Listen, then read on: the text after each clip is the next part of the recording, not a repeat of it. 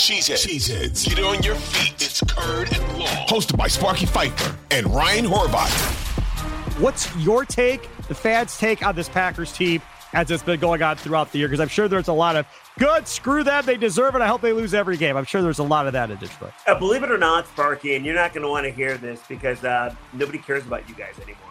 It's all about That's great. I love that. True. Nobody cares.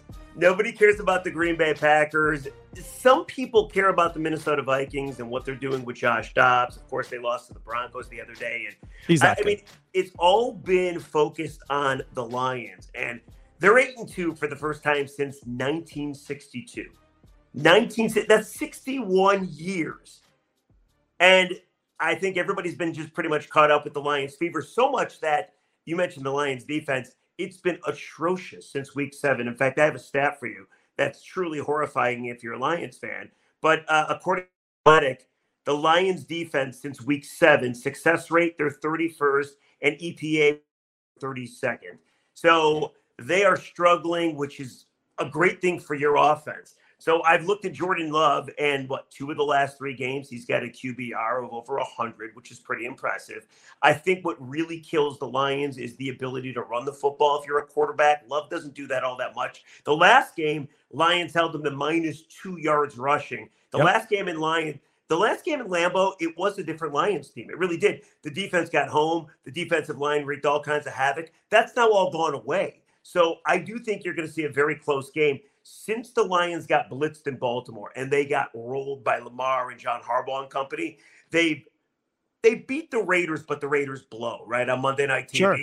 And then they followed that up with a lackluster performance, 2 lackluster performances. If we're being kind of obvious, they went to Los Angeles and they allowed 5 straight possessions by Justin Herbert scoring touchdowns. And they won by Dan Campbell going for it on 4th and 2. And then last week against the Bears, they were sunk. They were dead. Justin Fields did a little dance and a shimmy and was saying, we beat you. Next thing you know, the Lions score 14 points unanswered, and they end up somehow coming away with a victory. But they really are kind of teetering. They don't seem to be that same dominant Lions team that we saw in, weeks 1 through 6. Okay. So I got some good news for you. The Packers offensive line sucks.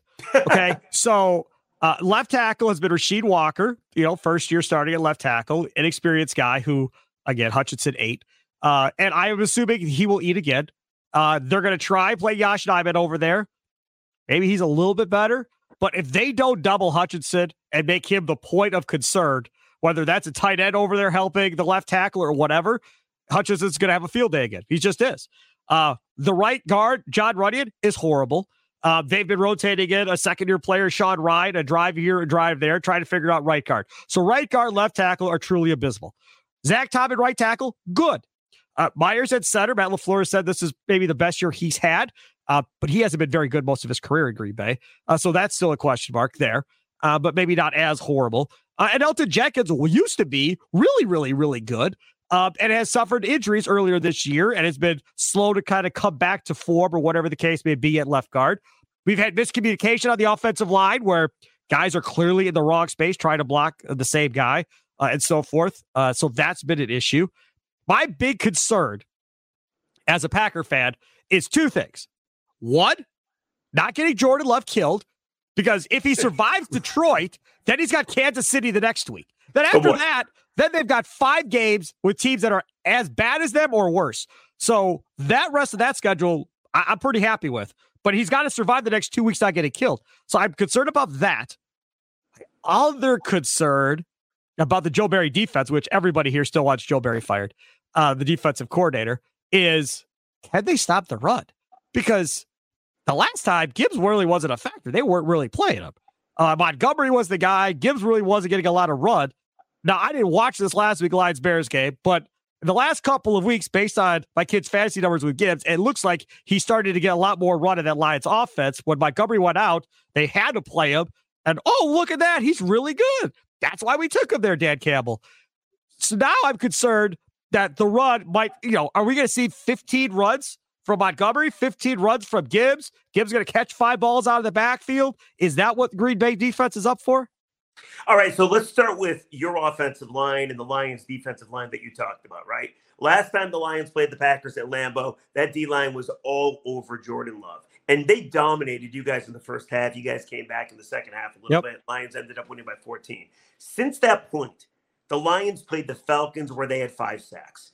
But if you look at the Packers and the Lions as a team, they both have 23 sacks. Kind of lower in the NFL. You're so worried about Aiden Hutchinson. Yes, he gets pressures. Yes, he gets hurries. Yes, some people say, yeah, I don't know if you saw this. Chicago Bear fans were calling him a crier and a whiner. And then, of course, he sacks Justin Fields to end the game. It was a strip fumble, ball game safety. But he's had 1 sack in 4 games. So he gets doubled, and they have nobody else that can really pick up the slack, whether it's Lee McNeil, John Kaminsky, Benito Jones, Isaiah Buggs, who didn't play last game. They have nobody else that can get home. So it was interesting because at the trade deadline, every Lions fan was like, oh, please, Brett Holmes, please, please, please go out and get some D-line help. We are a special team. Go help us. And they did nothing with the exception of going to get a receiver who played like 3 snaps the other day, and Donovan Peoples-Jones.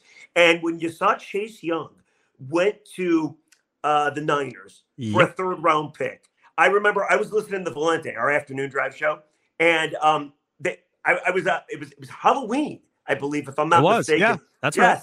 And I'm listening to Mike and Rico, our afternoon show. They're fantastic. And Mike literally picked up a chair and threw it and broke the chair when Chase Young went to the Niners for a 3rd-round pick instead of Detroit. Like, it's ridiculous because as good as Brad Holmes has been, and he's been awesome as the GM of the Lions, for some reason or another, they have it in their mind, this culture thing. They will never bring a guy in that's not going to fit their so-called culture. So they had a great chance to go out and make their biggest weakness a strength in the D-line. There was guys to be had, as you know, they did nothing. So I wouldn't worry so much about Jordan Love getting killed on Thanksgiving because they can't get home. And every quarterback they've gone against has had ridiculous amounts of time. Even last week, Justin Fields, all kinds of time. They just settled for way too many field goals. Week before, Justin Herbert carved them apart. So it's not the same defensive line as it was. As far as the offense is concerned, Jahmyr Gibbs has been great. He's been great since week. When did David Montgomery go down? I believe it was week 5. He's been outstanding. He's coming to his own, and he can kill you both ways. He catches the ball way more out of the backfield than he runs the football, because David Montgomery is more about that. But yes, he can definitely hurt you. And David Montgomery has picked up where he's left off. Like, he was awesome against you guys. He was awesome to start the season against this great offensive line. Then he got injured for a couple games with a thigh injury. He's come back, and he's kind of finding his way back. But he scored the game-winning touchdown against his former team on Sunday, the Bears, so that had to feel good for him. But it's not even those 2 guys you got to worry about. Like, Jared Goff is a top 3 quarterback in football, despite throwing 3 picks the other day against Chicago. He looked horrendous. All of a sudden, Jameson Williams, their 1st-round pick of 2 years ago, 12th overall. But he was hurt the first year. I mean, in regards to that, he was hurt the first year, so. Right. And then he was suspended for 4 games this year. It was supposed to be 6 games. All of a sudden, he's been good. Amon-Ra St. Brown's been sensational. And Josh Reynolds is a very unspoken receiver. Like, nobody ever talks about him, but he continues to just perform well. So you're going to have a tough time stopping this offense. Add that to the fact that it's at Ford Field. It's not outside. Goff, not traditionally in the cold, good outside. So I do believe the Lions will be able to put up the points that can kill you both on the ground and in the air. But as far as you guys are concerned, I think the Packers will score their fair share of points as well because there's 0 pass rush. There's just 0 pass rush.